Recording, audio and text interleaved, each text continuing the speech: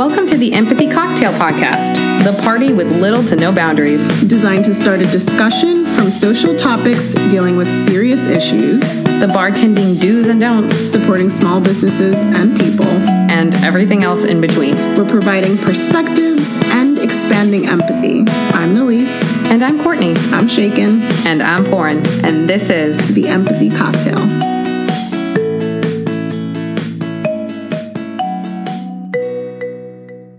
Some of our listeners don't know, this is a very special guest for us. So Stephen is an author of his memoir, How I Took a Bartending Course and Traveled the World for 17 Years. There you go, right there. What a beautiful cover. What an awesome title. That title alone will really just draw you in because it's the traveling for 17 years for me. I'm like, what? Yeah, you know what?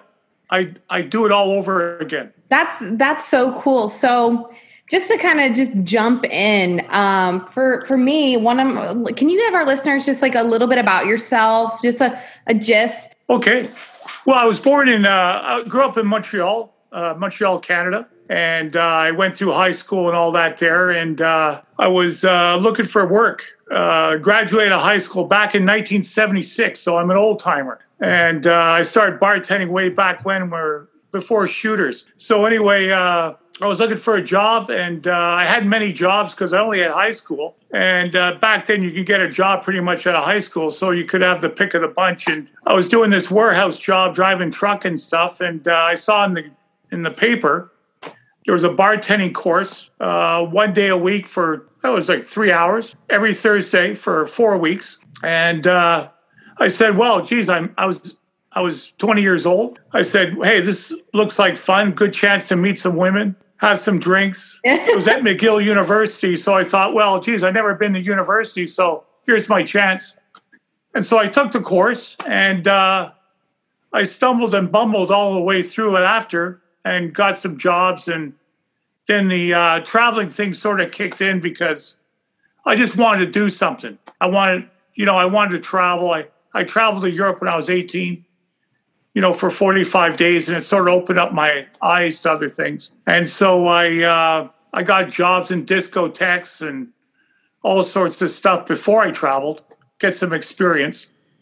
And I remember working in 1981 in a discotheque, and I'm rambling here a little bit because I keep talking, but you just interrupt me anytime. But, I was working in the disco, having fun, single, So for not you, a care in the world. So for you, I'm going to interject. So for you, when you first got into the service industry, and this is kind of part of your book, when you first got into, what were some of the biggest things that drew you to it, and why it became such a passion for you? Okay, for me personally, I was always a very quiet person. I wasn't very a sociable person.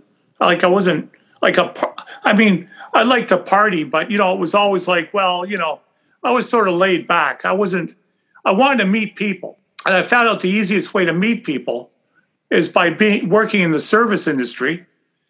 And when I took this bartending course, I didn't realize at the time, but, it educated me in so many ways about how people are, how people react and, their stories. And obviously, it was just the reason why I guess I was attracted to that industry is because it was another part of me that it was creative, it was artistic, and I was flexible. I could go anywhere I wanted and bartend. That was the number one thing, I think. I didn't want to be strapped to a job, like my dad was 40 years. And, I wanted to be free. I grew up in the 70s, and, it was all about going out and finding your own way. And people were hitchhiking everywhere and doing different things then. And I just wanted to be a part of that. And bartending let me express that in that way. I like how in the book you also mentioned that in addition to those things, you also like drinking. Oh, yeah. Oh, geez. I was like, that's a great reason to be a bartender. And reading your book and just reading about all your stories, how you like drink at work and like break rules. And it just like reminded me of like what I used to do as some of my jobs, like in the first week or so, maybe the first month when you get there and you're just like getting used to things, and then eventually like feeling that peer pressure from like other bartenders and servers to like take a shot, have a drink, and then next thing you know, you're just coming to work for a few cocktails. Well, the thing was, yeah. And, back in the 70s, and I'm dating myself here, like I said, but when I started, like late 70s, early 80s, they didn't have the tight controls that they do now when you work as a bartender. Like there's places I've worked where I literally worked at the Keg for 7 years. I never took a drink while I was there. I mean, because, first of all, I was waiter, but I was, things are strict there. Like the people watch. But back in those days, when I worked in the hotel, see, a lot of hotels don't have bars anymore. And they used to back in the day because of discos and everything else. So after the closing, we literally opened up the bar to ourselves. That is how it would be like drinks, and then you go hand in the cash 2 hours later, and the auditor would be waiting for yours last of all because he would have finished everyone else's. And then during work, it was. But nowadays, margins are very much tighter. You're not working in a big environment. It's usually just a bar and restaurant. But in those days, they had the rooms and everything else adding into the revenue. And the bar was looked at as a profit center, mainly as a place where people would go and stay in the hotel and spend their money. And in those days, there was no control at all. It was incredible. You'd have a beer during work, no problem, or a drink going. And, working in the discotheque, you were just part of the dance floor, really. I mean, I used to dance behind the bar. It was just hilarious. Those days were fun. But things got a little bit tight as the economy sort of tightened and everything else. And everything else tightened too, like drinking, cigarettes. Those 3 hour martini lunches just disappeared. So fast forward to now, are you still in the service industry or did you retire? Well, I'm actually on disability. I got cancer, but it's a funny sort of cancer. It's and right now I'm actually feeling better than I have in the last 6-7 years. Wow, it seems to be, I feel great. It's, awesome. It's one of those things where my white blood cells have a T cell fighter that fights my hemoglobin, and then I go down, my hemoglobin goes down. But right now it's way up. I'm taking this steroid and, full of energy. That's great news. And Stephen, you look great. You do? Yeah, I feel great. Yeah, that's good. Thanks. So were you in the service industry up until you got on this? 38 years. Okay. Wow. Yeah, started in 1979 and right till 4 years ago. So I'm 61. So, I mean, for me, my takeaway from the book was just how relatable it was. Mm-hmm. And so it's like I was taking this journey with you. For every stop that you made, I had more questions. For every bar that you worked at, I was like, wait, what was it like working there on a cruise ship? One of my questions, what is it that made that first cruise ship gig so deplorable? I remember you talk about, you were on the cruise for was it 7 weeks? It was supposed to be 10 months. Oh. Yeah. And you met someone that got on the boat and within 4 days was like, I'm out. So yeah. That would have been me. That would have been me. What was so bad about it? Well, no, I'll tell you what. At the time, I mentioned in the book there, Love Boat was big, and the show Love Boat, and the cruise ships, and it was great. Mm-hmm. Greeting them, all the girls and stuff like that. So anyway, I was working as bar manager in the University Club of Montreal at the time, and I just done a course on hotel, motel, restaurant management. It's a home study course. And I said, this Love Boat thing sounds fun. I'm going to apply to the cruise ships in Miami. And so it's very easy to do. In fact, it's easier now than it's ever been. You just go on the internet. Mm-hmm. But back then there was no internet. So I go to the travel agency and get their travel book, take all the addresses down to the cruise ships, cruise lines in Miami, and then send my resume away.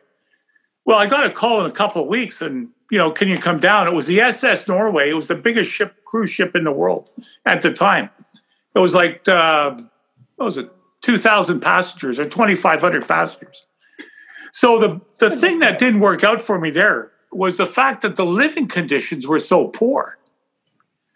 I mean, okay, you were bunked 4 to a room, which was fine, but the staff food was like, it was bad. Family meal?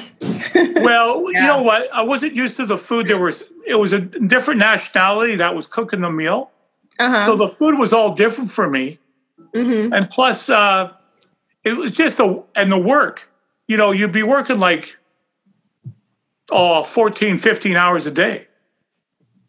That's insane. You'd get up, do the requisition in the morning, then you work at another bar at lunch on the Lido deck, and then you work your regular bar on the evening shift. And then after that, sometimes you had other things to do. And then you go to bed and wake up 4 hours later. And, I lost a lot of weight. And I was worried about that because, at the time, AIDS was around. It was just starting. You could get it from kissing. Yeah, I know. Yeah. You thought by kissing somebody, you'd get AIDS. I was really... So after 10 weeks, I think it was, or 8 weeks, I said, this is 10 months. I'm going to be like paper thin. I'm going to be like a pencil when I leave.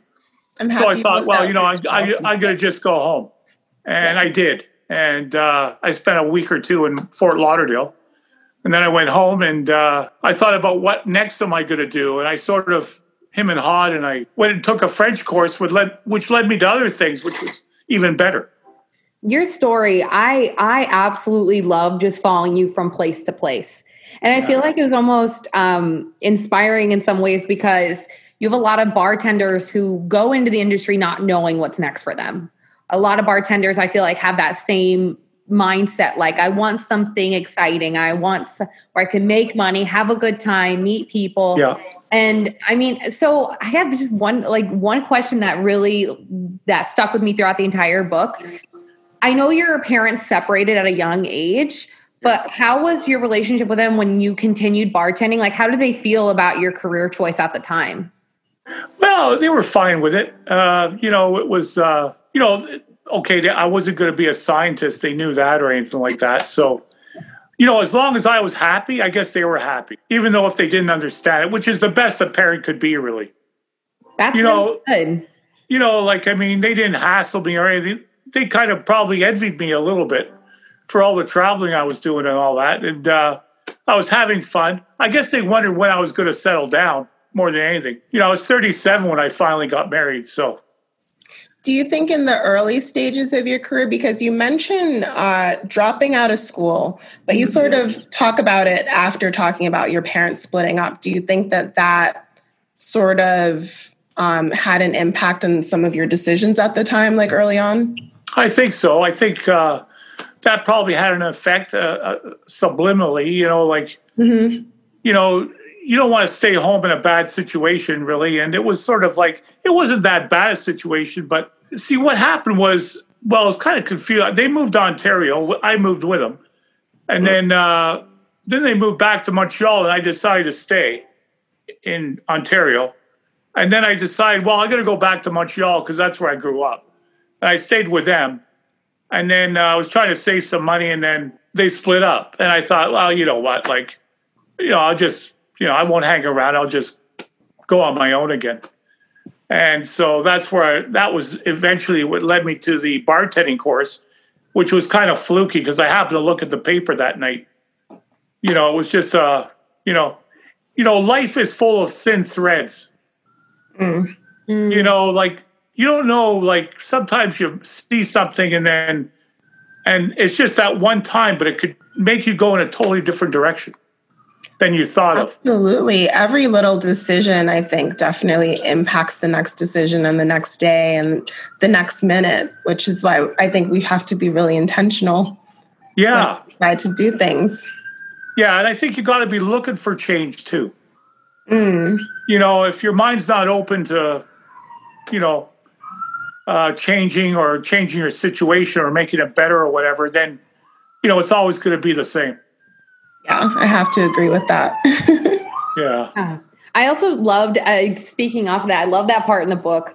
That I won't give too much away, but it's exactly what you're saying, how you are either going to go cherry picking or you're going to go into town. And I ended up in town, and it was a small little decision, and it just led you into these other little paths. Oh, yeah. And, yeah. That was really something. That was fluky. I didn't want to cherry pick for sure. I've never even heard of cherry picking. Like blueberries, okay, raspberries. I've never heard of cherry picking. Yeah, southern BC. They're usually out in June. Oh. They come out before the strawberries and stuff. That would have been brutal.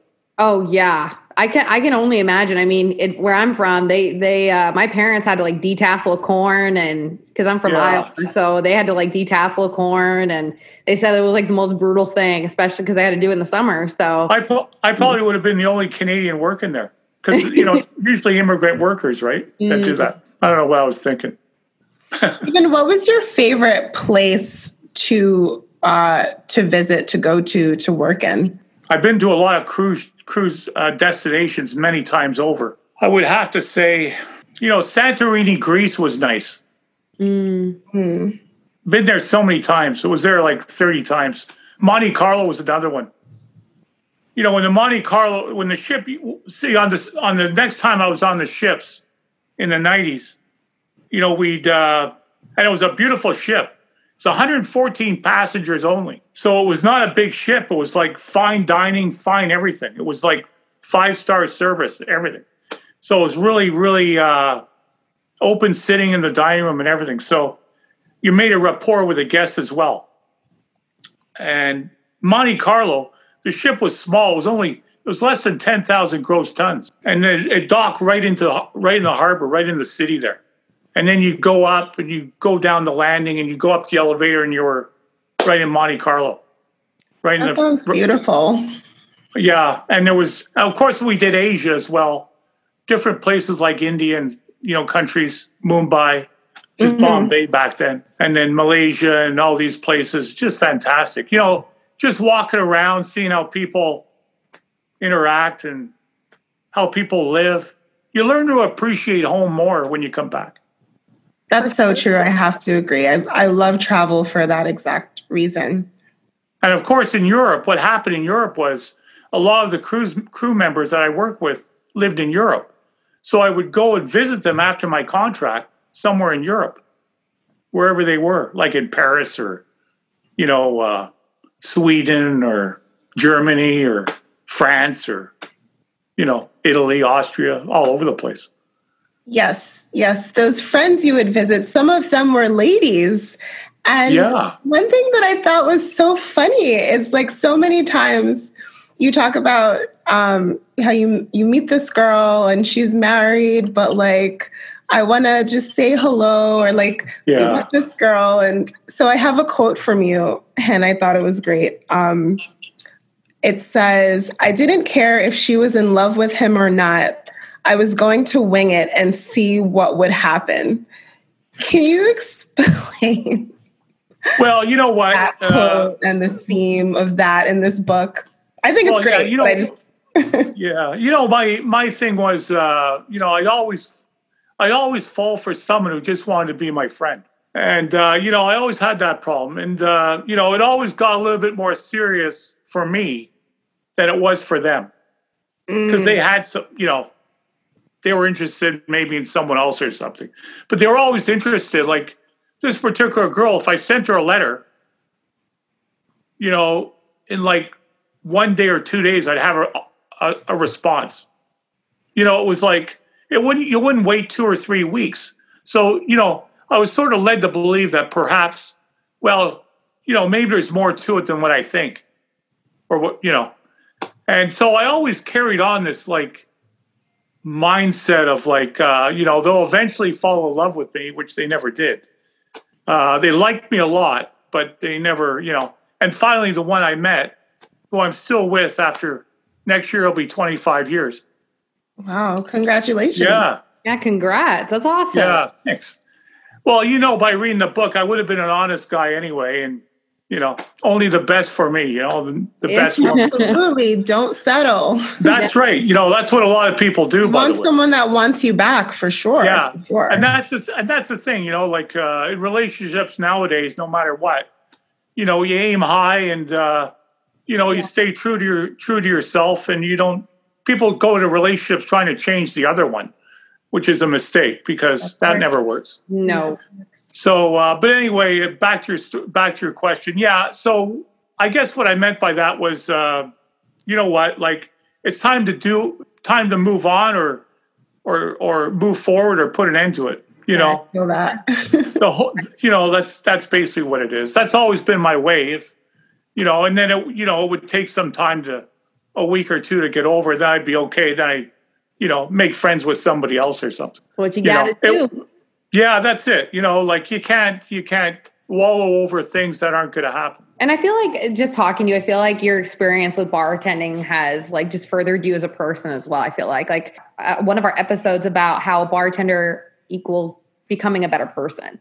Yeah. Do you agree with that statement? Absolutely. You know, you see the people at their best or at their worst. That is a really good point. Yeah. You could always tell if a couple's had a fight before they come in to eat. Yeah. Because what'll happen is they'll sit down and you'll go to the table, like if I was a waiter or a bartender, and you'd ask for their order. And, you know, they were a little bit, you know, and the husband would go, well, what do you want, dear? And then she would say, well, what do you want? And they'd be like, you know, they'd be trying to make up through the meal. Yeah. But then the thing that would reunite them the most they would find something together that they would agree on to complain about the service or the meal. That would unite them. They'd say, "Oh, that's a gem right there." Yeah, that tomato is too cold, you know, or something stupid, you know, or the steak is too cold. I can see that because misery loves company. So yeah, it's like their way of like putting whatever they're going through onto the waiter. And I was just telling Courtney this the other day at her job. Yeah. And we were talking to the bartender there, and she like wears this bracelet that's like a protection bracelet with crystals. Okay. And like that's her protection from like the negative energy, because when you deal with customers like this in particular, I think it's really important to really separate yourself from it, because if not, like emotions will easily seep into the rest of your shift and then follow you home. Oh, absolutely. You know, that's the number one thing if you're in this industry, is that it's water off a duck's back. Yeah. You know, you go in, you're a different person, you leave, and you're the person you came to work as. Right. But you leave it all at work, and you don't know, this is what I always said too, you don't know what that person's been through that day. That's a really good call. It's far from me to judge how they act, when the most embarrassing thing would be like, well, and they tell you, well, my dad died today, or something like that, and you're left like, oh my God, you know, like what an idiot I am thinking of them like that, or saying something. You know, you never know where people are, where they are when they come into that, where you're working that day. So I always try to stay as neutral as possible and let them talk, you know, like, you know, stay out of all the personal stuff. Keep it real, make them smile. That's it. Yeah. That's a really good philosophy to stand on, especially with bartending. And so I have one question that I just would love to hear. Yeah. What were some of your biggest pet peeves and some stereotypes for back in the day? Like for us, for example, like Hennessy drinkers, which is a cognac. Hennessy and Coke. Yeah, and then you wouldn't get tipped. Like 9 times out of 10, you're not tipped, like at all. So what, do you have like any of those stories or anything like that? Well, you know, working in the disco, I'll tell you what I used to do. I think I mentioned in the book, maybe I didn't. Maybe I, you know, but in the disco, in those days, you know, everybody was like 18, 19, 20. They'd go to the disco, they'd be dancing, and, you know, they come in, they order a beer, and they'd sit on that beer for 5 hours. I've seen it. And then, and all the time, and what I used to do, they used to come off they used to come off the dance floor and they'd ask for water because they were thirsty, because they finished their beer. And then what I used to do is, because I knew them well anyway, they used to come every weekend, I used to pour them warm water. And then they taste, oh, come on, Steve, come on, make it cold, will you? I said, well, why don't you order something? You know, and then, you know, I give them the water. It didn't matter anyway. You know, who cares? You know, like, you know, that's the thing was there was a lot of pet peeves, but I think the experience of having traveled and gone through a lot of stuff on my own, like sometimes, we make a big deal of these things. Like if somebody's going to act stupid or something, like, I don't know. I just let it go. Like at the time it was kind of dumb, like that water thing, or somebody would like leave you nothing. But then I'd always say, well, and I'd always be sarcastic about it, because that's one of my fortes, is being so sarcastic. Because you have to have. It's a must for bartending. You need a sarcastic personality. Yeah, you have to have that. That's your shield of armor. Yeah, that is. Oh yeah. So you can't take it too seriously. So if I got stiffed, or somebody left me like 2% or something, I'd go to the next person and say, "Whoa, look at that! Look at what that person left me." And I, great. Shame them. But then I understand it all evens out, because the next person will tip you 20%, and the next person will tip you 15%. So you never look at one particular, because if you look at one particular person or table or wherever you're serving a drink to, and that ruins your night, then your whole night will be ruined. Absolutely. You got to just forget about it. Or focus on the positive. Yeah. Like, okay, that person comes in, they're not going to leave a tip. Like people from different countries aren't used to leaving a tip. So you already know. You sort of say, oh, geez, here we go. You're serving them, but in the back of your head, you're getting 5%. Or they don't tip at all. They're from Europe somewhere. They don't tip at all. They don't know, or nobody told them when they crossed the border. But, and you get the same service, though. That's the whole thing. That's the whole key to being a bartender, I think, is the fact that I always gave equal service to everybody. That's how it should be. That's the number one thing. A lot of people who are bartending, they see their best customer walk in, and that's all they are. That's all where they are the whole night. Which is and you're wondering, you're holding up your hand, wondering if you want to. Yeah, I need another beer, or I want another beer, and the guy's kind of nodding at you, kind of like, yeah, okay, And it's like, no, buddy, that's not the way to do it. Because, everybody's equal. Everybody gets the same service. Everybody, and then at the end of the night, you make okay. You do okay at the end of the night. Yeah, I think it's always better to just be a good person, kill them with kindness. And Courtney has a background in acting, which I think is also an excellent skill for bartending service industry, because you can just treat it like a drama, just be an actor, fine. This person wants to send their food back. Okay, no worries. This person wants to have an attitude. Okay, just keep smiling through it. That's it. Keep smiling. And you leave, you feel better. And maybe that affects your tips. Maybe the person that leaves you $1 will now leave you $2, just because you were killing them with kindness and then going above and beyond to be extra nice. And you made them forget what they went through maybe that day. Yeah, absolutely. Yeah. And also, too, what I think, going off of that, though, I think there comes a point where you have to stop the killedness of kindness to a certain degree, because I feel like a lot of bartenders put up with unnecessary abuse as I've been going through it. I still am a firm believer, kill them with kindness. 90% of the time. But there is now that 10% of me that if somebody does disrespect me, and it's doing it blatantly, when I've been nice and polite the whole time, I will shoot something back and then I'll level with them and be like, all right, just because I'm your bartender doesn't mean I'm lesser than you. And you have every right to. And I think as well, you're a woman and you get it. You would get it more than I would, obviously, from the guys, because the guys go to the bar. Yeah. And no, I understand what you're saying totally. I just, I kind of wish that women would approach me like they probably approach you. Men approach you, but being a bartender, but being a male. But for me, yeah. And another thing is that when it comes to when you're, feeling a little uneasy with a customer, best to tell the boss, the manager, and have them put a fire out. Then you get involved. Oh yeah, that's about 9 times. If it gets to that point, I get a manager because I'm not paid enough to. Because there's other people around the bar and everything else you got to serve. You don't need. Yeah. If someone's being ridiculous, I either just really push their check and try to get them out, or I get a manager. I'm like, get this guy out of here. Like, done. I've got nicer people to serve and I'm having too much fun. Like, that's it. That's the way to do it. That's the way. God, you see that's what they're paid for. Yeah, exactly. God, it's been so nice chatting with you. And I feel like our listeners are really, I mean, your book is phenomenal, but you as a person too are just as phenomenal. Like, we should do this again. I feel like I just started.